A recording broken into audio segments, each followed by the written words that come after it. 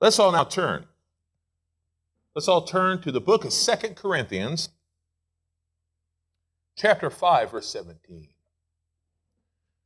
2 Corinthians chapter 5, verse 17. If you can all please stand to honor the reading of his word.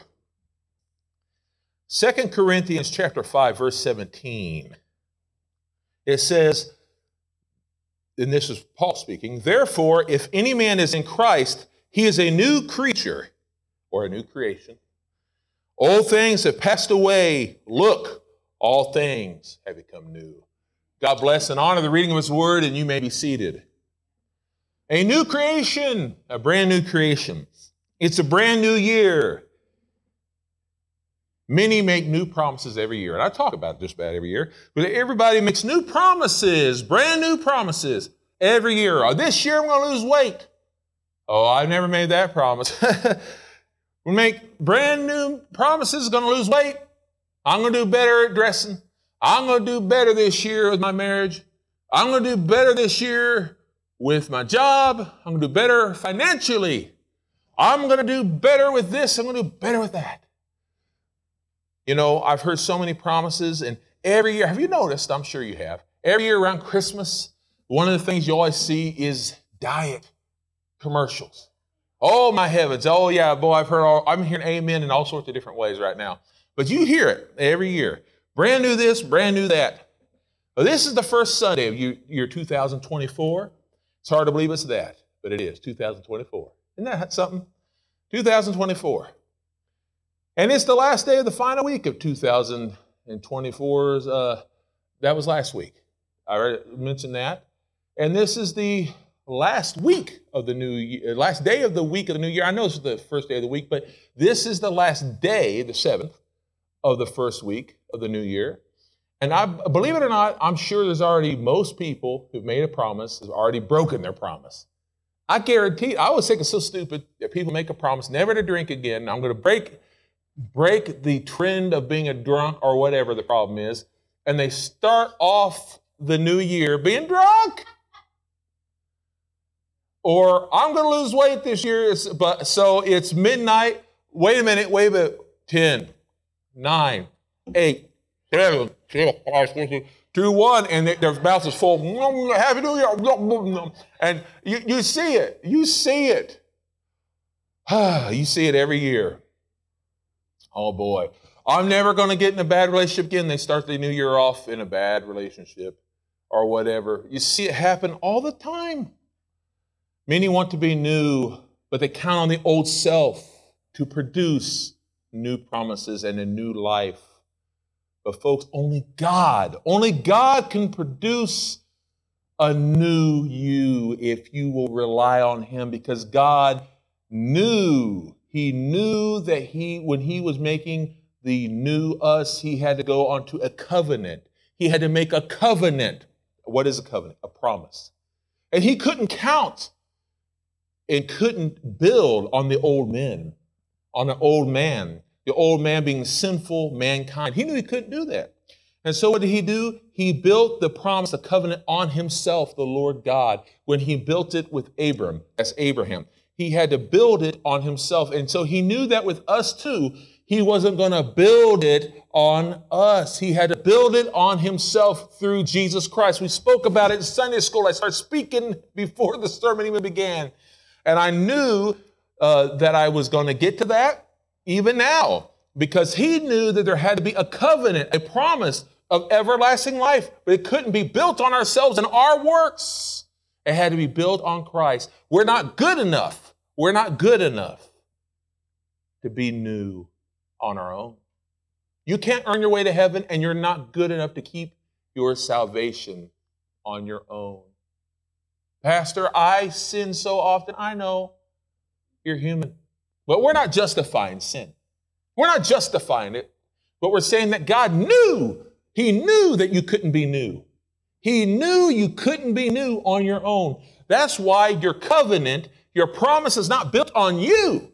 Your covenant of being new is built on the newness of life through Christ, through Jesus, through God. Because he knew that you can't be new on you. He knew that. That is why God knew the only way that we could be new is to know Christ, God. He knew that. The title of today's sermon is If You Only Knew. And if you have a bulletin, before you think that my mother misspelled the word new, no, she didn't.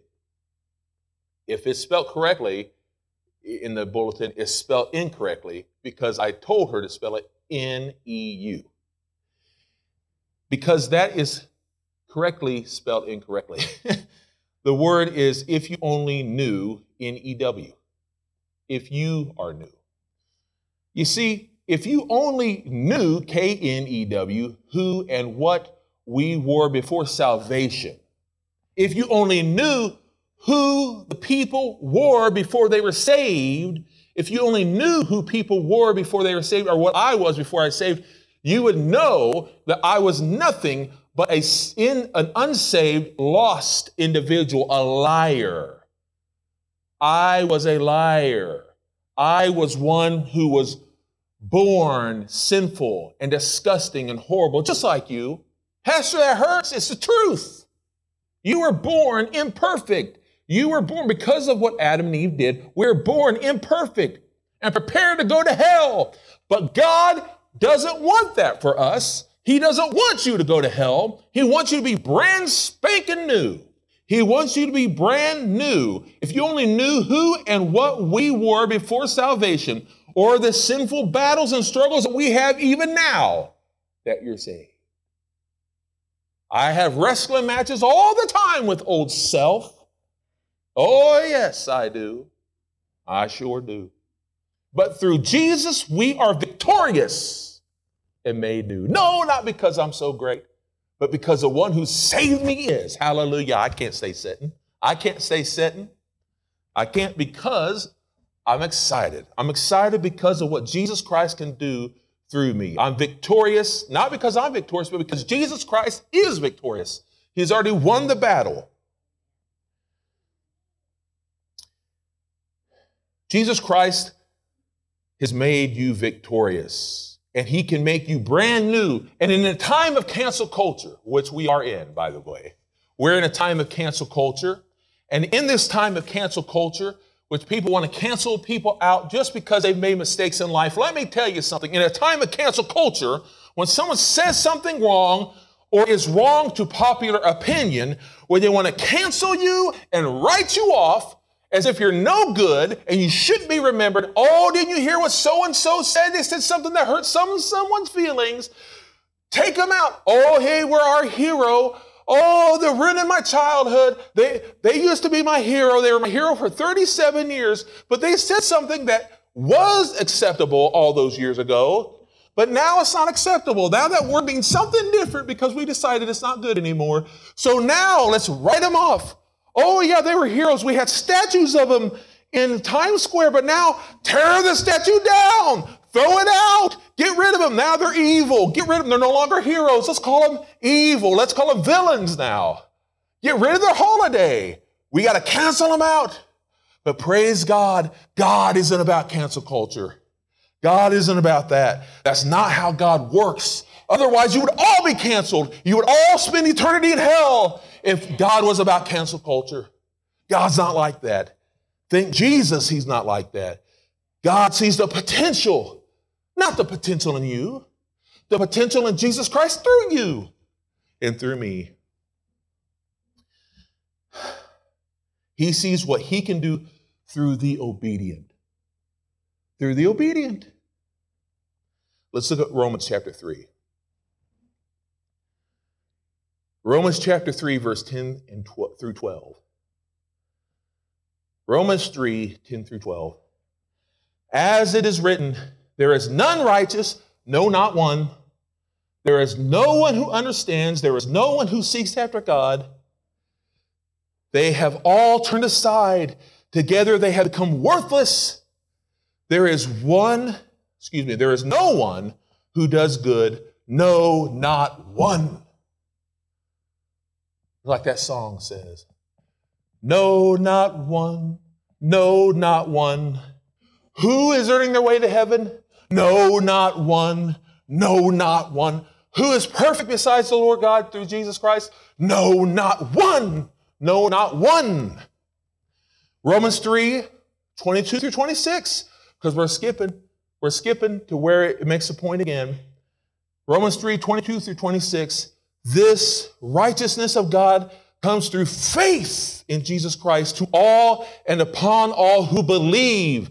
For there is no distinction, for all have sinned and come short of the glory of God, being justified freely by his grace through the redemption that is in Christ Jesus, whom God has set forth to be a propitiation through faith in his blood for a demonstration of his righteousness, because in his forbearance, God had passed over the sins previously committed to prove his righteousness at this present time, so that he might be just and be the justifier of him who has faith in Jesus.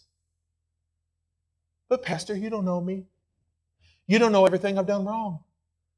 No, and I don't need to, but God does. But Pastor, I've thought some really bad things. So have I. But thank God, I'll say it again, thank God, one more time, thank God that he's good enough to take care of my worthlessness. Thank God for that. And God chose the imperfect long before you were born, long before I was born. God chose the imperfect to show his perfection through the days, through the years, through the Bible.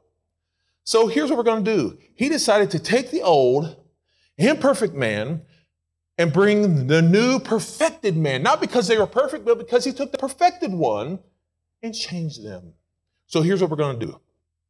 Right now, I'm going to take 6 Old Testament and 6 New Testament people, mostly men, but when God talks about man, he's talking about mankind, not just men. So because of that, I purposely chose at least one woman, even though I could have done more. But I wanted to let you see that there are 12 people we're going to look at. No, not 12 disciples, not 12 apostles, although 2 of them are at least. And I want you to see how these 12 people were horrible if we look through the eyes of us. They were all sinners. They were all bound for hell. Every single one of them. They've done horrible things. Many of the things they've done, you've done. Many of the things they've done, you've done, because God says all sins are equal. And they're all equal in the eyes of God. Oh, yes, they are. Every single one, you might say, oh, but my sins are really bad. Oh, and they are. They are. They are. Are your sins worse than theirs? No. Because all sins are equal in the eyes of God. Now, maybe the repercussions are worse. Maybe it's bad because it affects other people more. I don't know. But let's just take a look at what God can do and who he chose to use. If he can use them, he can use you. Let's just take a look. Number 1, God, and I'm going to go through the Old Testament first, okay? God chose a murderer. God chose a murderer. That was Moses. Moses was a murderer. And God chose him. The one who wrote the first 5 books of the Bible. The one that God chose to bring the 10 Commandments. Oh, that's right. A murderer. He wrote all those 10 Commandments down. Now, wait a minute. Exodus chapter 20. God didn't tell Moses to write them down. First of all, God spoke to the people in Exodus chapter 20. In front of all the people, he spoke. And God, by the way, knew that the people would try to complain about Moses, and they did. So God spoke in front of all the people, so they heard the 10 Commandments before Moses. By the way, God wrote them down on the tablets, not Moses. Moses rewrote them down after he threw them down in front of them. So you can think about that. But the point is that God spoke those commandments, not Moses. But God chose a murderer. What did he do? He killed an Egyptian. And God made Moses new to lead the Hebrews to freedom. By the way, he also had insecurity. He had insecurity. He didn't believe he could do anything. I know what that's like. But he did that. He chose him to be a leader. Number 2, God chose a liar and a thief. arrogant too, by the way, an arrogant, lying thief named Jacob. He changed him and changed his name to Israel. And from him, he brought 12 tribes. And from him, he brought Judah. And from Judah later on would come David and Solomon, who later on would bring Jesus. My point is that if God could take a liar and a thief, he can change you too. Number 3, God chose a loner and complainer, full of fear. He fled in fear. And who was that? Elijah. Now, Elijah was used, as you know. Elijah was used of God. And Elijah was used, even though he was full of fear, he also ran, being full of courage, to bring people to follow God. So though he could be full of fear, he could also be full of courage. God can change that in our lives. Number 4, God chose the insecure, fearful, doubtful, self-doubting man named Gideon. And that self-doubting man of Gideon changed and realized that even though he felt unimportant because he was the youngest in his family, was not the eldest, and at the time the fellow had to be the eldest son to do things, he could be used of God to lead his people into battle. And through God, he led those people and destroyed those who went against God's people. Number 5, God chose an adulterer, murderous liar. That was King David. Now, King David was one who'd already been changed. He had already followed God. He had already done these things. I'm using this as an example for this person and the next person, which would be David and Solomon. He used these 2 people who had already been chosen of God, already followed God, but while they were doing this, they went back to the old self and chose to do these things, listen to their old flesh. Why am I doing this? Because sometimes a Christian slips off their path, slips over their big toes, you could say, stubs their toe on a rock and slips. But just because you fall down over a rock and you fall on their face doesn't mean you have to go all the way back to the beginning of the path. Just get back up again and follow God, and he'll take you to where he wanted to take you in the first place. It doesn't mean you don't have scars and scratches all over your kneecaps because you fell. No, you may have your scars and scratches and all that stuff, but next time you see that rock, you'll look down to your scratches and scars and all that, and you'll remember what happened, and you'll go around the rock. God will help you with it. And maybe you'll help another person when they're about to fall. Who knows? But just remember, God helped the insecure, fearful, doubter, self-doubting man, the adulterer, murderous, liar, King David. And from him, he brought Solomon. Solomon, remember, God chose, number 6, God chose an unwise man of wisdom. And that unwise man of wisdom, because remember, he had no wisdom, but God brought it to him. And he had that wisdom when he was following God. But he gave in to the lust of power, wealth, and sex. Because it's not just lust of lust, but the lust of all the other stuff too, power, wealth, and idolatry. Because those women had other gods, and he followed them. But through that, he grew in wisdom once again. Because you can look in the book of Ecclesiastes of that. He went back to wisdom again. And from that, he grew wiser than ever and told us to only have one God. He learned from all this. My point is, even when you stumble, you get back up again. Now, time to go to the New Testament. God chose a demon-possessed woman. A demon-possessed woman. She wasn't just demon-possessed. She was demon-possessed from 7 demons. 7 demons had this woman. Her name was Mary Magdalene.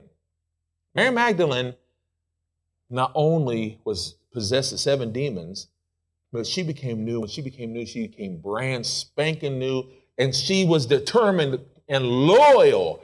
She stayed to the end of Jesus' death and went to his tomb. And whenever she stayed to the tomb, she stayed there even when Peter and John went away from the tomb and said there's no way someone took his body. She stayed there, and she was the first one that Jesus appeared to. Man, I'm telling you, Mary Magdalene completely changed. You say, oh, God can't change me because I've done some evil things. Have you been demon-possessed with 7 demons? God can choose someone who's been completely evil and changed her. Number 8, God chose a tax collector. Tax collectors were hated by Jews because think about this man worked for Herod Antipas. Herod Antipas was an evil man. This man worked for Herod Antipas. His name was Levi, also known as Matthew. But he gave up his love of money. He gave up his loving of money to follow God. Jesus said, follow me, and he did. God changed Matthew. And Matthew was the first one to write the gospel. That was Matthew. Very first one to write the gospel. Number 9. God chose a loud, boisterous, hard-headed, cursing know-it-all by the name of Simon. He was a fisherman. God changed his name to Peter. In other words, Cephas. In other words, the rock. Because Jesus said to him, I'm going to build my church upon you. And he did. He was the first one who spoke out in the book of Acts. Spoke out when the Holy Spirit came upon people. He was there to lead the church when it first started. God chose Simon, made him a completely new man. Number 10, God chose a temperamental hothead with outbursts of anger and occasional arrogance, just like his brother James. This man's name was John. We don't think of John that way, do we? No, we always think of John after he changed. He made him so loving and so close to God. We think of him as the beloved because he was. But even the beloved wasn't the arrogance of him. He was only beloved because he didn't want to name his name. He didn't want to sound arrogant. He was occasionally arrogant, like his brother James, because their mother asked them if they could sit at the right hand or sit there next to God. That's why that was arrogant. They thought that they'd be more loved than the other apostles. That's why they were arrogant. They thought they were more important than those around them. But he was a temperamental hothead, outburst of anger. But yet we know John as being a loving, kind, sweet man. And he was. But only when God changed him. Number 11, God chose Jesus' little brother James. Jesus' little brother James, kind of sweet to think of it that way.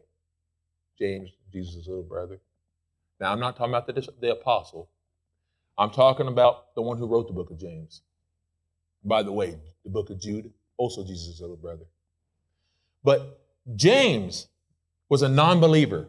So was Jude. But a non-believer. He just thought his brother was crazy when he would hear his brother. I mean, you grow up with a man and you didn't know him as being the son of God. I mean, think about that. If you had a brother in your house and you grew up with him, and he goes around telling people, I'm the son of God, you think he's a little off his nut. And he did think that. He thought he was crazy. But once he saw that he was resurrected, he knew that he was the son of God. And he became a Christian. In fact, he was a chairman of the very first church. And he died a martyr.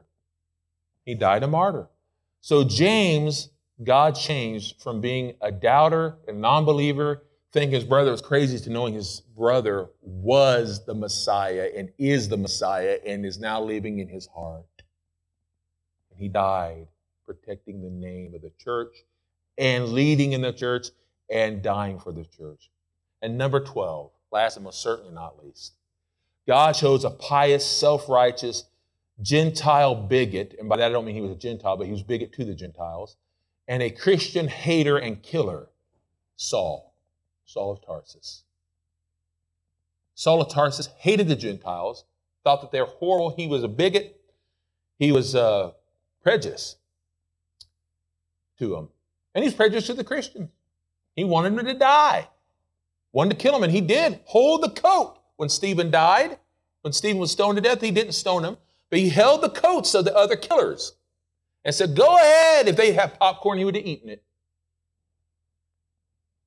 Because he was a self-righteous Jewish man, not just a Jewish man by being Hebrew, but of Judaism. He believed that Jesus was horrible and that Jesus deserved to die. And then he met Jesus on the road after Jesus' death.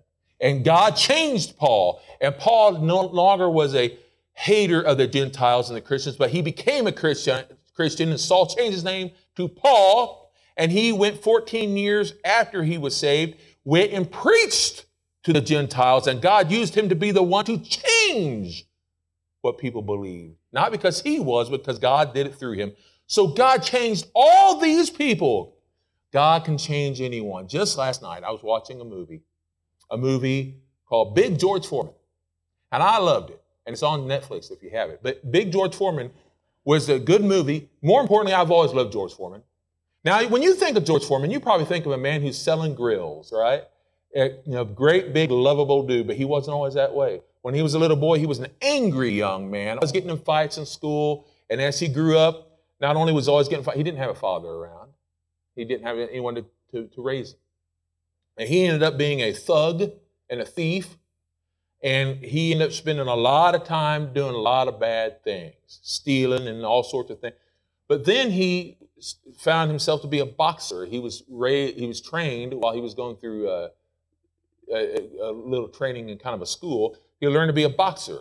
Through many years being a boxer, he became champion for a short time, was beaten by Muhammad Ali. We know about that story, the Rumble in the Jungle and all that. But through that time, after being a boxer and defeated, he became saved through Jesus Christ. He laughed at Jesus before he was saved, laughed at him. Said that his mom was a Christian, and he laughed and said that there is no such thing and laughed about it. But he became saved one day, asked Jesus in his heart, and he said that he died that day, was born again, became brand new, living again. And he gave up boxing and became not only a Christian, but then became a preacher. Then he wasn't just a preacher, he became a pastor, started a church. Then, years later, his church was about to be closed. This gym that he started for poor boys in the hood, it started to be closed. So what did he do?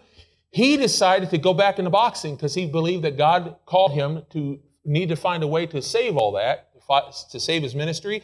And so he became a boxer for Christ, so to speak, and became believe it or not, became a champion again. And through those years, he became a salesman for the grill and all that other stuff.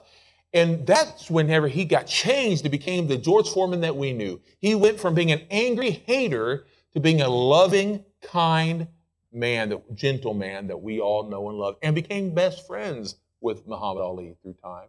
My point of all this is to say that God can take a hateful, angry person and change them completely brand new from within.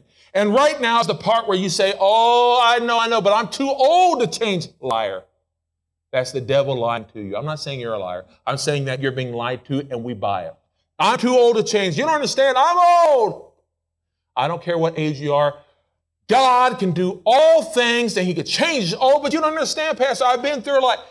God can wipe it clean. If he can change George, if he can change Paul, if he could change David, if he could change all these people I just mentioned, he can change you. I don't care if you've been through the things that seem worse than worse than worse. If he could take a woman who's been possessed by 7 demons, he can change you. And you have no excuse because you have Jesus himself alive in you. Amen? I'll say it again. You have God living in you. And I can do all things through Christ who strengthens me. I can do all things through Christ who strengthens me. If you only knew how new you are and how new you can or could be. God wants to make us new. Now, some settle for a makeover, but they settle for a makeover of the old self. Now, you've seen it. I'm going to get a makeover, and they put a little bit of makeup on. And there's nothing wrong with that. Put makeup on. But the problem is as a Christian, they just settle for a makeover of the old self.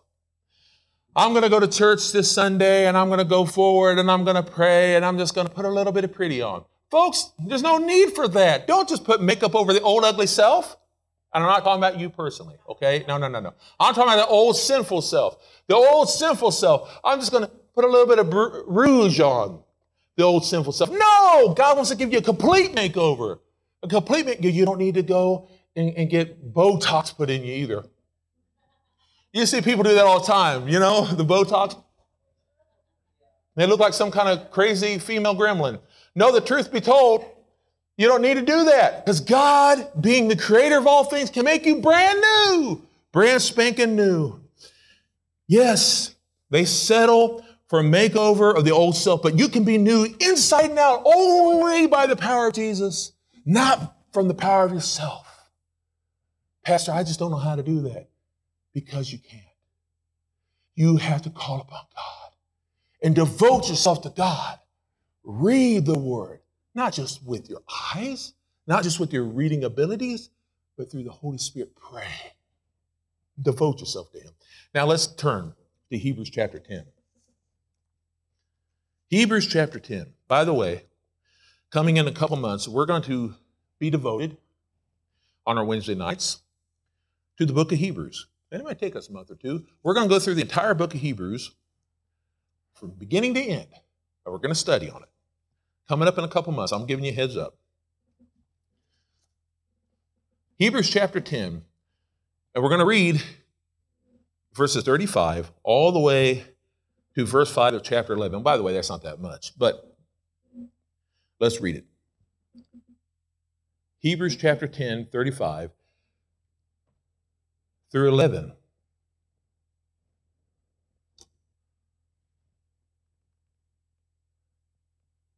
Through 11, verse 3, and we're going to read verse 6.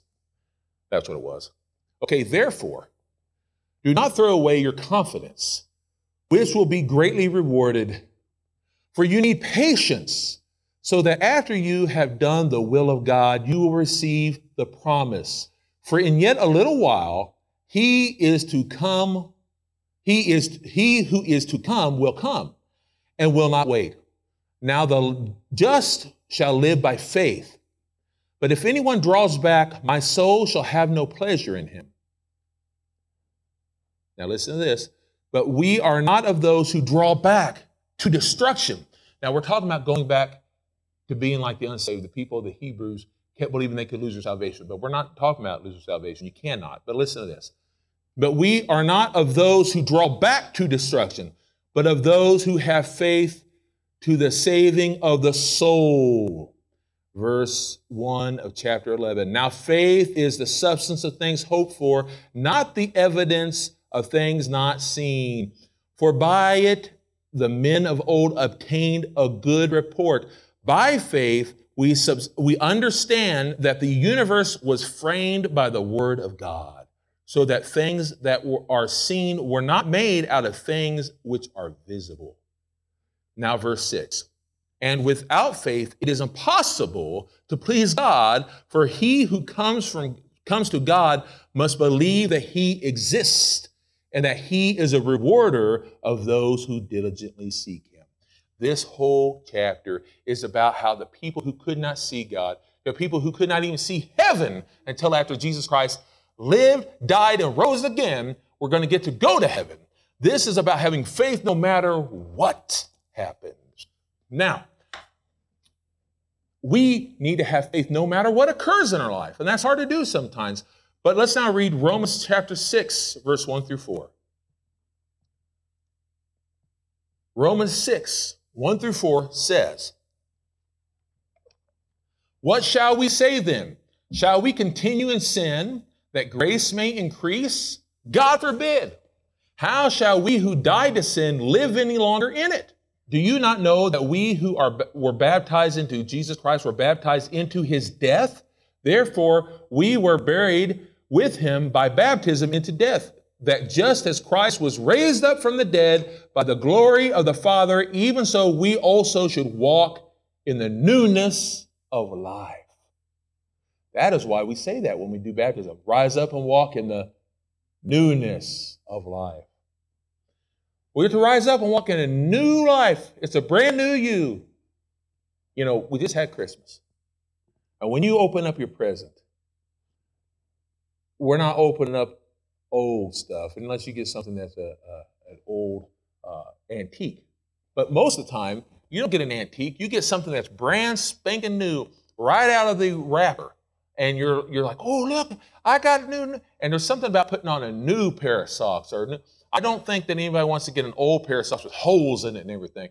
And every day, if you see that your holy self is holy, in other words, with holes in it, take yourself to Jesus. If you find that you're not feeling holy, but holy? That's your problem. Take it to Christ. You don't need to be full of holes. If someone brings you a gift and it's got holes in it, there's a problem. Now, I say this to you. I knew a person one time, no joke, who bought themselves a new television. Boxed with the new box, boxed the old television and gave it to their mother for Christmas. People do that to themselves every day as a Christian. Box their old selves up and give it to themselves as the gift of God. Wrong. By the way, what a scum to do that to their mama. But no, what a scum for yourselves to do that to yourselves. God wants you to be completely new. Quit giving yourself a used old self every day. You don't need to settle. Why settle for the old you when God wants to give you a brand new gift every day, and that is that you are brand new. You can be a new you daily. Why are you doing that to yourself? Don't put on crusty old socks. You're brand new, fresh every day, saved through Jesus. 1 Peter chapter 1, 3 through 4. Blessed be the God and Father of our Lord Jesus Christ, who according to his abundant mercy has given us a new birth into a living hope through the resurrection of Jesus Christ from the dead, to an incorruptible and undefiled inheritance that does not fade away, kept in heaven for you. It doesn't fade away. It doesn't fade away. 2 Peter 1, 3 through 4. Now, this is why I'm reading this to you. I found it very interesting that 1 Peter 3 through 4 and 2 Peter 1, 3 through 4 they're not the same, but they connect in a way. This is what it says in 2 Peter 1, 3 through 4. His divine power has given us all things that pertain to life and godliness through the knowledge of him who has called us by his own glory and excellence, by which he has given to us exceedingly great and precious promises, so that through these things you might become partakers of the divine nature and escape the corruption that is in the world through lust. God gives us so many things. So many things God has given us. But we settle. Ephesians chapter 4. Ephesians chapter 4, 22 through 24.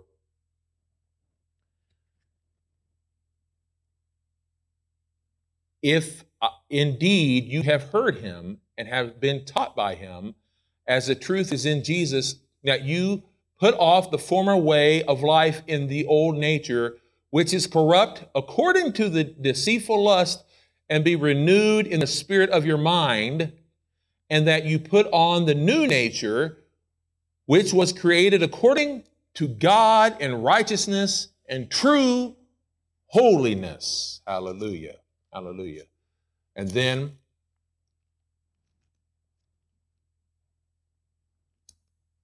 Colossians 3, 5 through 10. Colossians 3, 5 through 10.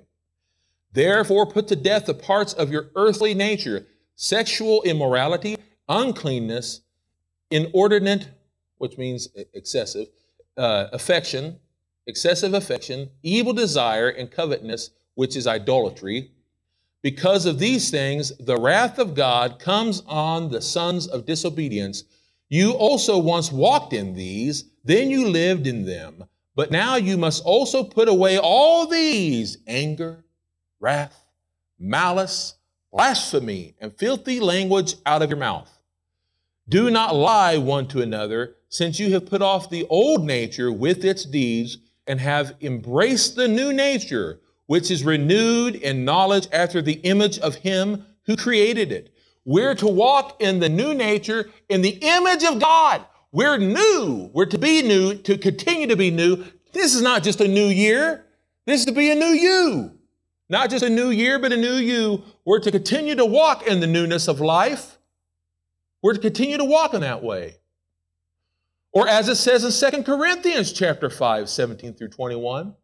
2 Corinthians. Now, I know we started off this sermon talking about 2 Corinthians chapter 5, verse 17, but it didn't just say that one verse. It said all these verses, and so I'll say it again. 2 Corinthians chapter 5, 17, once again, along with verses 18, 19, 20, and 21. Therefore, if any man is in Christ, he is a new creature or creation. Old things have passed away. Look, all things have become new. All this is from God, who has reconciled us to himself through Jesus Christ and has given to us the ministry of reconciliation. That is, that God was in Christ reconciling the world to himself, not counting their sins against them, and has entrusted to us the message of reconciliation. So we are ambassadors for Christ, as through God we're led through us. We implore you in Christ's stead, be reconciled to God. God made him who knew no sin to be sin for us, that we might become the righteousness of God in him. You hear? Through Christ, we're new, brand new, a whole brand new you. It's not because of your goodness, but because of the goodness of God. Again, before you say to yourself, I'm too old to be changed, change that brain around. Don't listen to that old self. No, no, no. Don't listen to that. You can be new. I'm too set in my ways, and change your ways. Hand it to God. Don't listen to the old worldly nature. Don't listen to the devil. Don't do it. Jesus didn't, and you don't need to either, because Jesus is in you. Don't settle for that laziness, because that's what it is. It's all a lie. Abram got changed, and Abram, who was changed to Abraham, became a father at 100 years old. If Abraham could change a diaper at the age of 100, I think you can let God change you. God can change you. You have to let him. God made all these people new. God changed a murderer. God changed a liar. God changed an adulterer. God changed an idol worshiper. God changed the arrogant, pious, self-righteous. God changed the temperamental hotheads, the emotional, inept, and insecure. God changed the loudmouth, cursing complainers with the poor little me's of the world. God changed the money grubbers, the thieves. God changed the sexually perverse. God changed the doubters of God, the unbelievers and the lost, and he changed the demon-possessed. If God can change all that and made them new, then he can do the same for you. Now, I just mentioned a whole slew, a whole list of horrible, sinful natures of old selves. I'm sure in that long list, one of those things describes you. Pastor, I'm not demon-possessed. I didn't say he was. Pastor, I'm not a murderer. I didn't say he was. Pastor, I'm not a liar. Well, I'm just saying that all of us have sinful nature. All of us have sinned and fallen short of the glory of God. Every single one of us has sin in our life. But God has come to make us new so that we don't have to go to hell, but we can go to heaven. And if you have sin in your life right now, then don't wait another minute. Come forward today. But I'm already saved. Great. I'm glad you're saved. But don't wait anymore. Quit sitting in the pew on Sunday morning when God wants to make your life new every single Sunday morning. We sit in these pews and we take advantage of the fact that we have an invitation, and we don't take advantage of the invitation. We don't know why our lives aren't changing because we're not letting it change. We're not letting ourselves become new. The invitation is not just to sit there and sing a beautiful song at the end. No, the invitation is so that we come forward and God changes from within. I have an invitation every single day of my life, but it's not so I can go right back and eat another Twinkie and say, God, why am I not changing? I don't understand what's going on. You have to let God do the work in you, but you got to let him do it.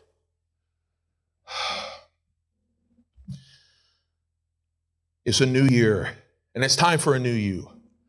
If you only knew how new the new you could know to be through Jesus, and there's no other way.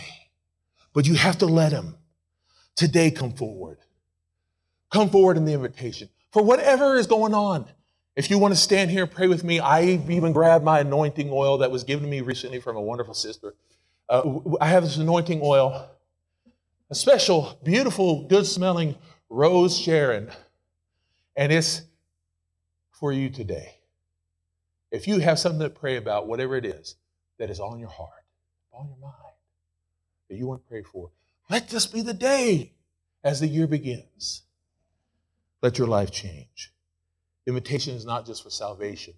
It's for a renewal of your life daily with Christ. If you don't want to pray with me, we have these pews for praying. We'll do whatever needs to be done. But you need to make sure that every day there is a new you. If you only knew how new you could be and how new you could feel every day. And you're only cheating yourself. And I close today with Isaiah 43, 18 and 19. Do not remember the former things, nor consider the things of old. See, I will do a new thing. Now it shall spring forth. Shall you not be aware of it? I will even make a way in the wilderness and rivers in the desert. Let us now bow in prayer. Lord God, I pray that you will help us. Help us, Lord God, not only to be new in our own minds and new in our hearts, but Lord, to come forward and let you make us new, Lord. To let you do the changing in our lives, not so that we feel better only, but that we be better in the spirit and emotionally, mentally, physically, in all the ways spiritually that we need to be. I pray that our lives be made new today and tomorrow and every day. I pray for your will upon our lives. And I pray all of this in your holy, precious name, Lord Jesus. Amen.